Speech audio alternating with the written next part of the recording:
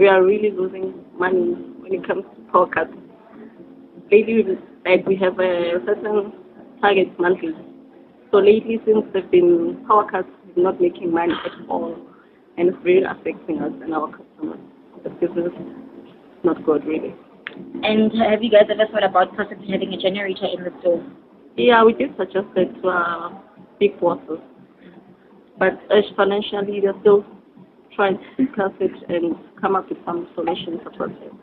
Yeah. What would you like the finance minister to have focus on? As youth, as youngsters, I would really like for what you call government people to really help out on education.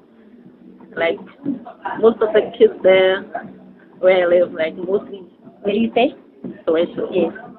Yeah, most of them are struggling to get bursaries, funds to go to school. So yeah, I would really like for them to provide more bursaries for people. I would really like to go to school, but I don't have the funds to do that. So yeah.